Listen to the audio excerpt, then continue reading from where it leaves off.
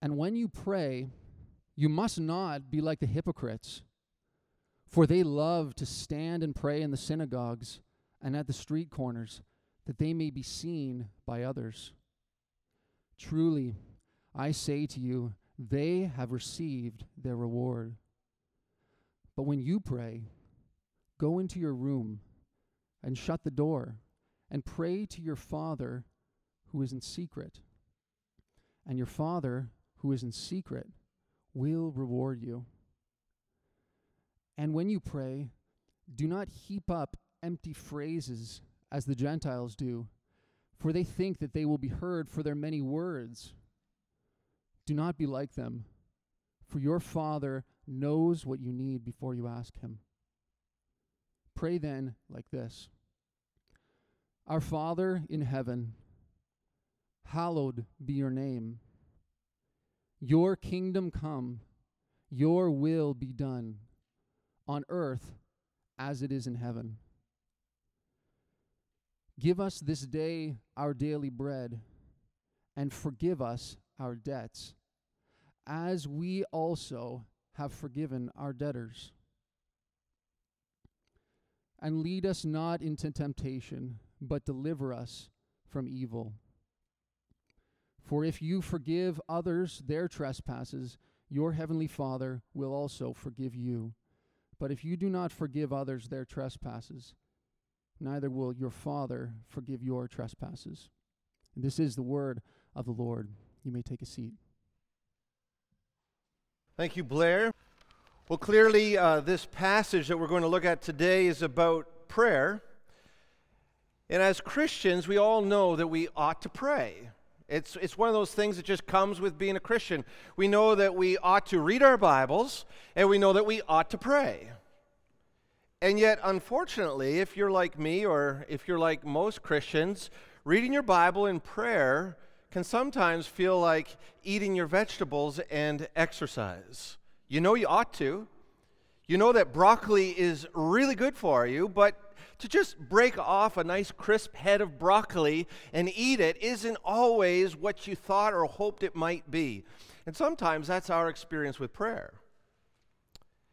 And the reason for that is many, I'm sure, but one of the reasons for that is that I think we forget sometimes exactly what we are doing when we are praying.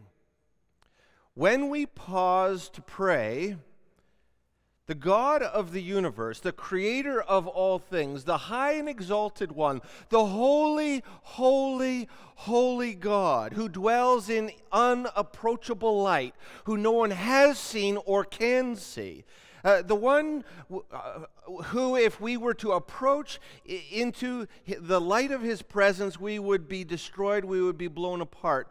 The one that Isaiah, when he was caught up to heaven and saw the King of glory, high and exalted, fell down before the throne and says, "Woe is me! For I am an unclean man," or "I'm a man of unclean lips, and I dwell amongst a people with unclean lips." And it's this God who says, "Come to me, speak to me, have access to my throne of grace. Make supplications. I invite you to have a relationship with me by prayer." One of the great things of the Old Testament is we are reminded over and over and over again just how unapproachable God is.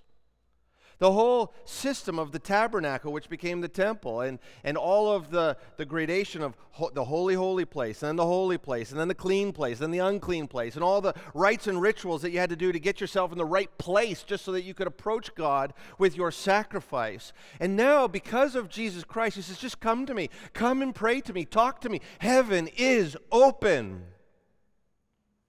And in the Old Testament, if you said that to somebody, they say, "What are you talking about? Heaven is open. I have no right to dance into the presence of God." And so we have this great privilege that we take for granted, and when we forget who God is, and we forget who we are, then prayer becomes a drudgery. But when we remember who God is and who we are and what God is inviting us to do, come and talk to me. Ask for anything in my name and I'll give it to you. I'll do it for you. I love you. I know your needs. I want to meet them. I know your sins. I want to forgive them. And so, yes, I know that reading your Bible and praying can be like eating broccoli and running 5 kilometers. But it's such a wonderful privilege that we have to pray to God. My daughter's just finished grade 1, and just recently, over the last maybe few months, we say, "Do you want to pray for a meal?" And she's sometimes excited to pray, and so she'll say, "Yeah, I want to pray, I want to pray, I want to pray." And so, okay, Selah, let's hear it. I would love for you to pray. And so we bow our head, we close our eyes, and she says, "God is good. God is great. Let us thank him for our food. For by his hands we all are fed. Thank you, God, for our daily bread." You know, the first time I heard that, I was so glad. I was so thrilled, so excited. But then the next time we want to pray, I'll pray. And she said the same thing. I still love it. I love to hear my daughter pray. And it's a prayer that she has learned, and she's saying it from memory, from rote, and I'm still so excited. I know that God loves to hear my daughter pray those words. And yet, if she's 45 and still, who wants to pray? I want to pray, I want to pray, I want to pray. And if she hasn't got beyond this, if she still says the exact same words, perhaps she doesn't know what she's doing. The prayer that we're going to look at today is kind of like that. God loves to hear us pray the Lord's Prayer. That's what we call it. It's the prayer that God himself has taught us to pray. Jesus is God, and God has taught us to pray this. And so it's good for us to just say it. Our Father who art in heaven, hallowed be your name. And continue on. But, and as good as that is, it is important at one time or another in our life to get beyond just saying the words back to God and to understand what the words mean. Otherwise, we are in danger of falling into the same trap that I fell into with God is good, God is great. I used to say that when I was in grade 1, and it wasn't until I was in grade 6 that I realized that when I was saying, "Let us thank him," I wasn't thanking him for lettuce. Because I always thought that that's what it was, not let us, permit us, but let us, because we're praying before the meal. And sometimes when we just pray these prayers, we're saying the words, but we're not engaging our hearts. So this morning, what I want us to do is to remember the great privilege it is to pray. The access that God has granted us by the blood of Jesus Christ to the throne room. And then I want us to take a look at this prayer that the Lord has given to us and to go beyond the words, to get to the meaning, to get to the categories of prayer so that we can not just pray these words back to God, but to pray this prayer back to God. Let's pray now, asking him to help us. Oh, Heavenly Father, we thank you for the privilege, the honor, the blessing that we do not deserve to approach you boldly by prayer. To think that even now you are receiving our prayers. Pray that you would help us to pray, because we confess that sometimes prayer can become a drudgery for us. And when that happens, Lord, forgive us, have mercy. I ask that you would excite our hearts to pray to you. That you would take us beyond just knowing it's what we ought to do, and bring us as a church into that place where it's what we long to do. More than anything, we long to come to you in prayer, to commune with you by prayer, knowing that you are the living God in heaven who hears and responds. I pray that you'd help me as I help us to unpack your instructions for prayer. Glorify yourself and build up your church. In Jesus' name we pray. Amen. This passage is stunning, as I already alluded to. In this passage, God is saying, this is how I want you to pray. Remember that Jesus is fully God with the Father. I believe it's in Luke's gospel where the disciples say, teach us how to pray. I don't even know how. So if you're struggling with prayer, don't feel too bad. The men who walked around with Jesus finally gained up the courage to say, I see you praying, Jesus, but I don't really know what you're doing or how to do it. Could you help me? And so to them, he gave them the same pattern as he gives to the audience here on the Sermon on the Mount.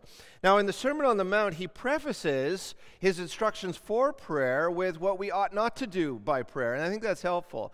So for the remaining time that we have, I want us to look at 3 things that we should not do when we approach God by prayer, and 8 things that we ought to do when we approach God in prayer. So first things first, what ought we not do? This is really helpful. God hates it when we pray like this. You just think of it that way. If we pray like this, then God just doesn't even like it. He says, I don't even want to answer you. I don't want to hear it. I hate it when you do that. So what are those things that God hates about prayer? The first thing that God does not want us to do in prayer is he does not want us to use prayer to make ourselves look spiritual. This is a real temptation. If there's ever more than just you and God when you're praying, the temptation is always there that you are going to use your prayer to make yourself look more spiritual or spiritual at all to those who might be listening in. This is a danger from the front. It's a danger when I pray before my sermons. They can become routine. That's one danger. The other danger is, look at me pray. I have to always be careful. Do I mean the things that I'm saying? Am I actually talking to God, or am I pretending to talk to God, but I'm just talking to you? And doesn't that happen when we're gathered together to pray together? Who are we most concerned about when we pray? Or what might even inhibit us from talking to God in the presence of others? It might be, well, I'm not sure that the people will think that I'm spiritual enough. People might not think that I'm using the right words. But if really prayer is us talking to God, either alone or in a group, what God doesn't want us to do is to use our words to make ourselves look better than we are. Look at verses 5 and 6 of Matthew 6. When you pray, you must not be like the hypocrites. We don't want to be a hypocrite. A hypocrite is somebody who says and does one thing when really they're the exact opposite. They love to pray, to stand and pray in the synagogues and at the street corners, that they may be seen by others. Truly I say to you, they have received their reward. But when you pray, go into your room, shut the door, and pray to your Father who is in secret. And your Father who sees in secret will reward you. A little context is important. Jesus is not saying don't ever pray in front of other people, because Jesus himself prays in front of other people. But what he is saying, if you are praying in front of other people, pray as if you're alone in your room. Pray as if there is nobody else. One thing that pastors have to be especially difficult or careful with is that we don't preach a sermon and then pray a sermon. But we could all fall into that trap. Don't try to convert your unbelieving family and friends while they're listening to you pray to God. At least if you're praying for their salvation, make sure that's what you're truly asking God for, and you're not preaching a sermon to them. When we pray, we must not be like the hypocrites, praying just because other people are listening to make ourselves feel or seem more spiritual. Number 2, what God does not want us to do by prayer is he does not want us to try to control him. Do you know what magic is? And I'm not talking about David Copperfield illusion. I'm talking about true magic. Magic is when you do something on earth, and by doing whatever it is that you do, whatever ritual, whatever words you say, whatever enchantment you utter, and by it you expect that you'll be able to control the spiritual realm. So we compel the gods or the spirits, the demons, to obey us by the things that we say and do. That's magic. God hates magic because he's not a God that can be controlled. He is the sovereign God of the universe who does no one's bidding but his own. He wants us to conform ourselves to him. He will not put up with us trying to get him to conform himself to us. And I really believe that's what verses 7 and 8 are all about. When you pray, do not heap up empty phrases as the Gentiles do, for they think that they will be heard for their many words. Do not be like them, for your Father knows what you need before you ask him. So the Gentiles use many words because they think that by doing that they will compel their pagan gods to act in their favor, to do what they want. God says, you can't do that. There's no magic formula. It's not as if you pray more words and I'm more prone to do what you want. Now, there is a teaching about persistent prayer, which we're going to get into later in the summer. But this is about trying to lock God into your will by the words that you say. So if you just say it enough, you say it more convincingly, then God will be compelled to act in your favor. When we go to pray to God, we must have a humble posture before the Lord. God, I come to you not as your master, but as your servant. Number 3, what God hates about prayer and will not receive is if we pray while still holding a grudge against another, locking them in unforgiveness in our hearts. Go down to verses 14 and 15. If you forgive others their trespasses, your heavenly Father will also forgive you. But if you do not forgive others their trespasses, neither will your Father forgive your trespasses. When you go to God and say, God, please forgive me for my sin, he is glad to do so unless you are unwilling to forgive others who have sinned against you. We're going to get into that in the Lord's Prayer. So, when you go to God in prayer, it's always a good idea to ask yourself, who am I refusing to forgive? So those are the 3 things. Number 1, don't use prayer to make yourself look more spiritual than you are, or to look spiritual at all. Number 2, do not use prayer to try to control God. Number 3, do not seek forgiveness from God if you are unwilling to forgive others. So that's what God doesn't want in prayer. Now let's take a look at what God does want in prayer. And this is the Lord's Prayer. I'm going to break this down into 8 parts. So when I do this, it's not as if every one of our prayers needs to contain all 8 of these categories. But what Jesus is doing, he's saying, if you want a fully balanced prayer life, if you want a prayer that is full and rich, a prayer that God loves, every one of these things God loves to hear, Jesus says. And so over the course of your prayer life, so just think about it, over the course of a week, over the course of a month, over the course of a year, is your prayer life relatively balanced in these 8 areas? Number 1, when we pray, we ought to exalt God. Our Father in heaven, hallowed be your name. It's kind of old English. What this basically means is, I want to remind myself by praying to you, God, that you are holy. What is holiness? One way of understanding holiness is that God is completely other. There's no one like him. He is unique. He is the sovereign God of the universe, and he has no rivals that equal him. And God loves to hear that from us when we recognize that. Holiness is an adjective that it really describes who God is. And so you can just say whatever is true about God and you will be filling this category. To say that God is holy is a way of saying that everything that can be said about God is said about God. And so you could just say, well, God, you are sovereign. God, you are loving. God, you are a good provider. God, you are eternal. God, you are 3 in 1. God, you are transcendent. What does that mean? You are so above us that nobody has ever seen the fullness of your glory. That's what it means when we say in heaven. He's in heaven. We don't see him. He's above us. We are affirming that no one has ever fully gazed on God the Father except for God the Son and God the Spirit.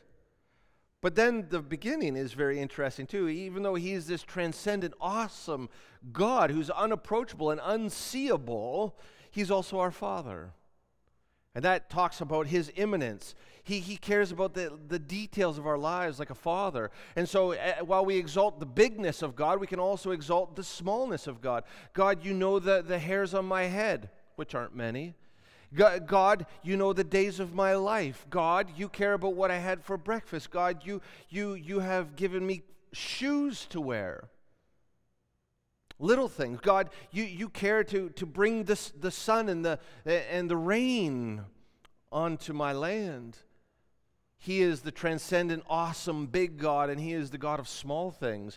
And God loves it when we remind Him of these things, not as if He's forgotten.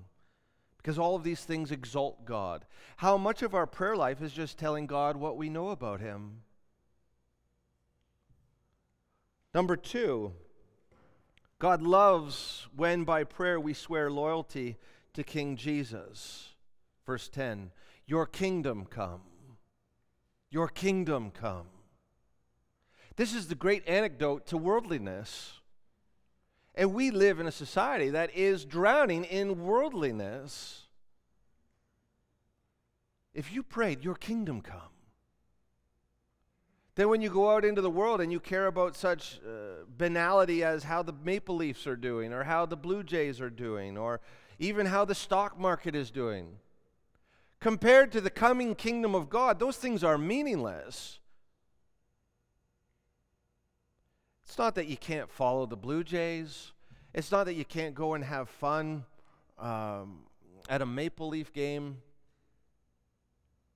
There's all kinds of things that we're permitted to do, but when you put these things in comparison with the fact that there's a kingdom coming in the fullness of righteousness, where God will display the fullness of His glory in Christ Jesus, and we will gaze on the Father face to face.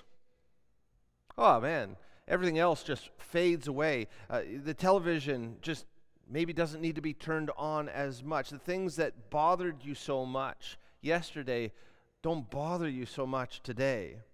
We are drowning in meaningless banality in our culture.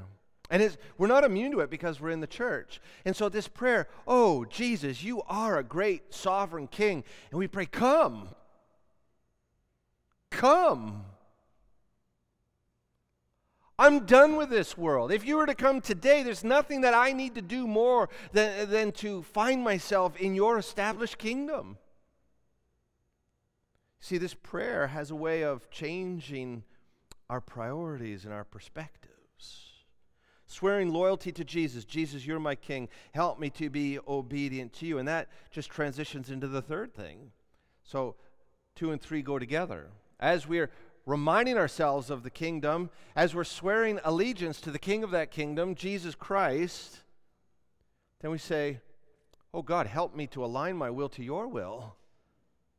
Your will be done on earth as it is in heaven. Now this plays out in a number of ways. Currently, today, Christ reigns in our lives and in our church and over this world through the church. So we can pray, Lord, help my will to be aligned with your will today. Now, how many of our prayers go the exact opposite direction? God, I have a will, and I want your will to be my will. I want you to conform yourself to me. That's exactly backwards. But if we were to go to the King of the universe and say, okay, King, I know that you have a perfect will, and mine is not so trustworthy day to day. But would you give me the desires of your heart? Would you make my will so that it's the same as your will? He'll do it. Would you align the will of this church to be the same as the will of our Father in heaven? That's one level for this prayer. The other level is when King Jesus returns and the kingdom is no longer in our lives by the Spirit, in the world through the church, but when it is manifested from the King on Mount Zion in all power, we're also saying that, Lord, bring your kingdom down in its fullness and reign. Enforce your will. Make it happen. Transform us from the inside out to help us to throw off the sinful tendencies of our flesh so that we can truly walk without the hindrances of sinful desires. May the nations bow before your throne. So there's this eschatological or this end times, this future part to this prayer. So it's a now, an already, but a not yet. Your kingdom come now and in the future. Your will be done now and in the future. May earth be just like heaven, where no one rebels against you, and you cannot find one who hates you or your will. Now that's a good prayer. Number 4, this is where we spend most of our time in prayer. God does love it when we make supplications and intercessions. That is when we go ask Him for things. But how unbalanced is our prayer life? My prayer life is unbalanced. Most of my time is spent in this category. It's an important category, but just one of 8. Give us this day our daily bread. Now look at how simple that is. I don't know how many of us are asking for daily bread truly. Paul says if we have food and clothing, we will be content with these. Oh, that is a hard verse. But God loves us to come to Him with every concern of our heart. You can go to Him with anything. It can be a material need, such as daily bread, provision. It can be an emotional need. Lord, help me in this whatever emotional instability or difficulty that you're going through. It can be a spiritual need. Lord, I know that man does not live by bread alone, but by every word that comes from the mouth of God.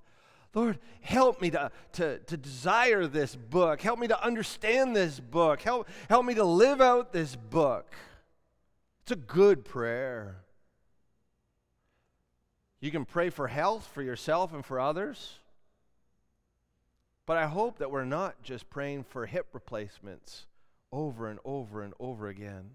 Colds and sniffles, even cancer. It's good to pray for those things.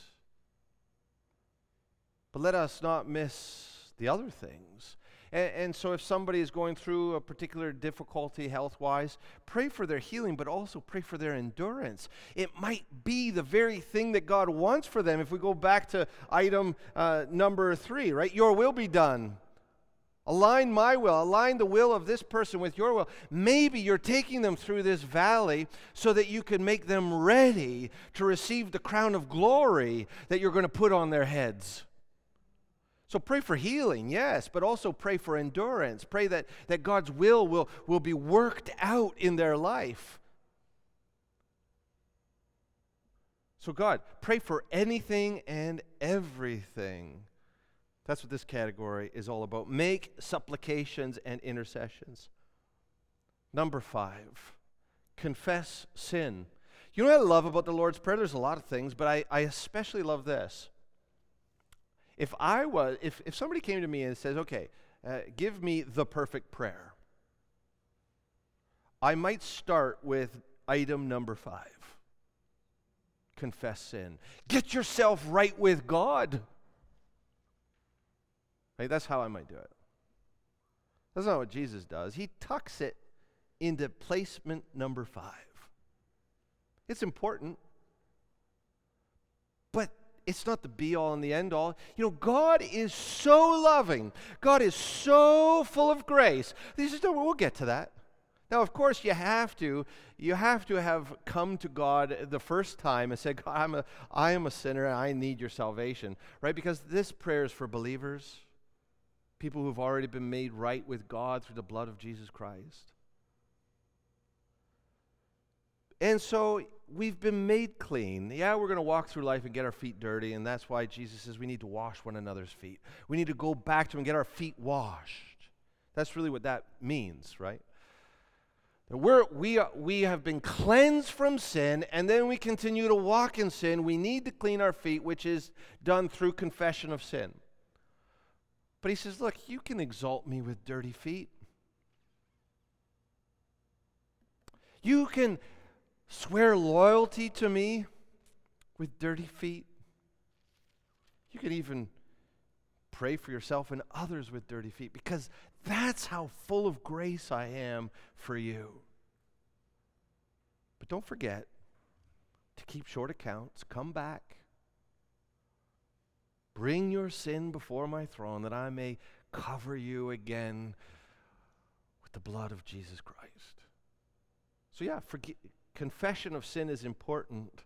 It's in the perfect prayer. But God is big and full of grace. And then number 6 is very closely related. And as we also have forgiven our debtors. This is a presumed fact. So you may need to ask God for help if you are struggling to forgive others. What I hope we will never do as a church is just do what we might do with our children. Okay? Johnny hit Susie. Johnny, Susie, come here. Johnny, say you're sorry to your sister.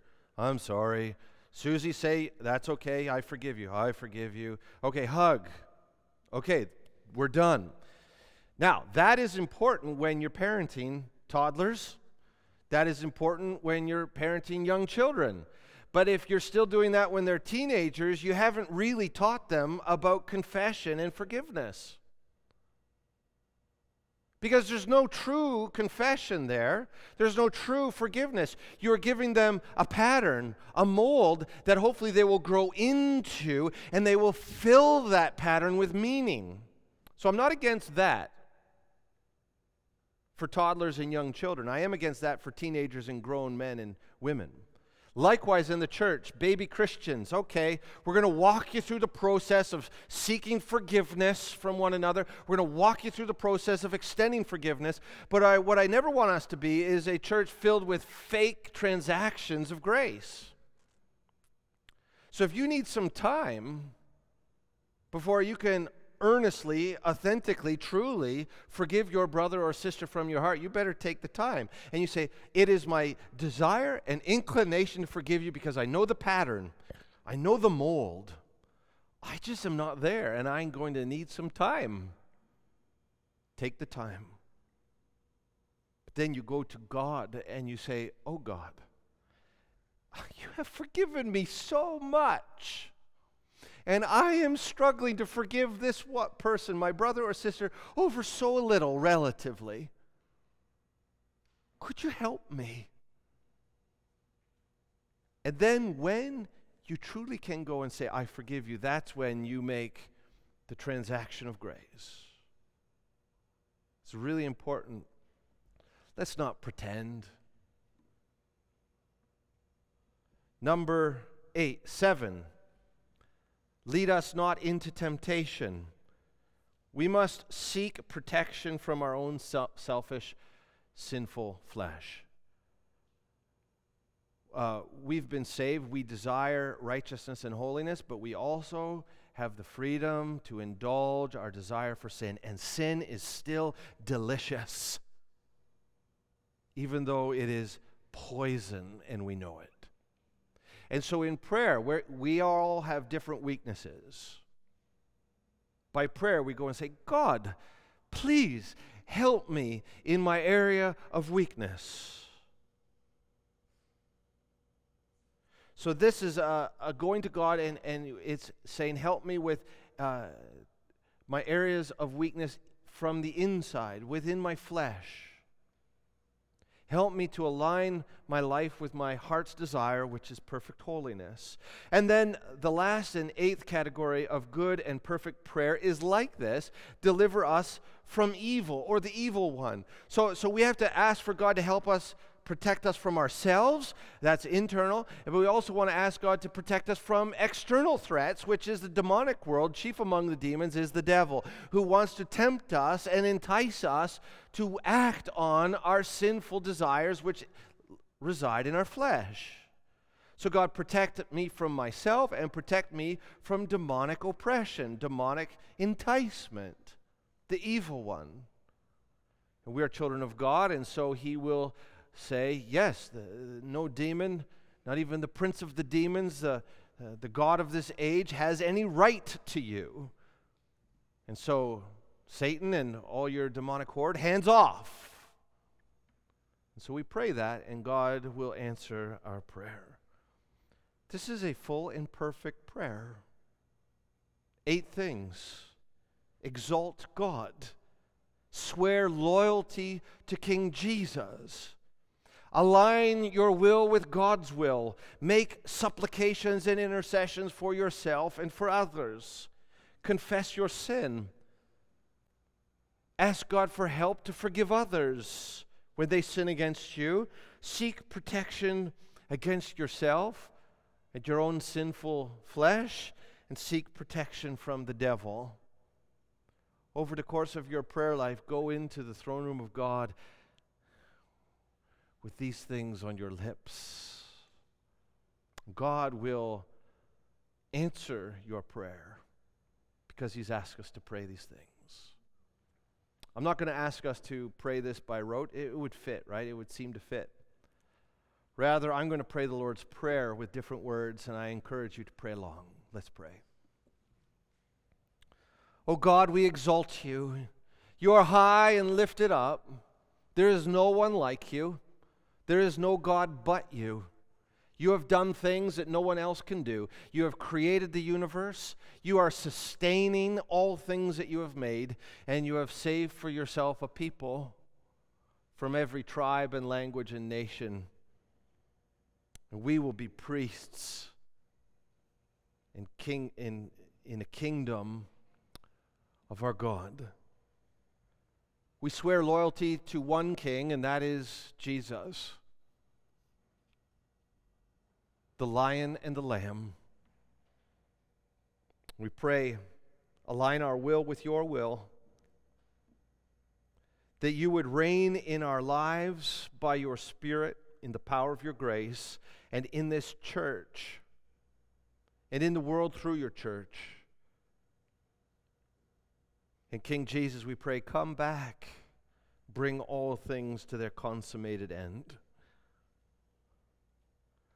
I pray now for this church, each one of us according to our need.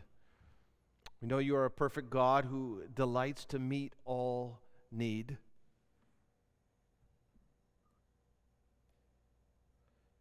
We have sinned this day and this week.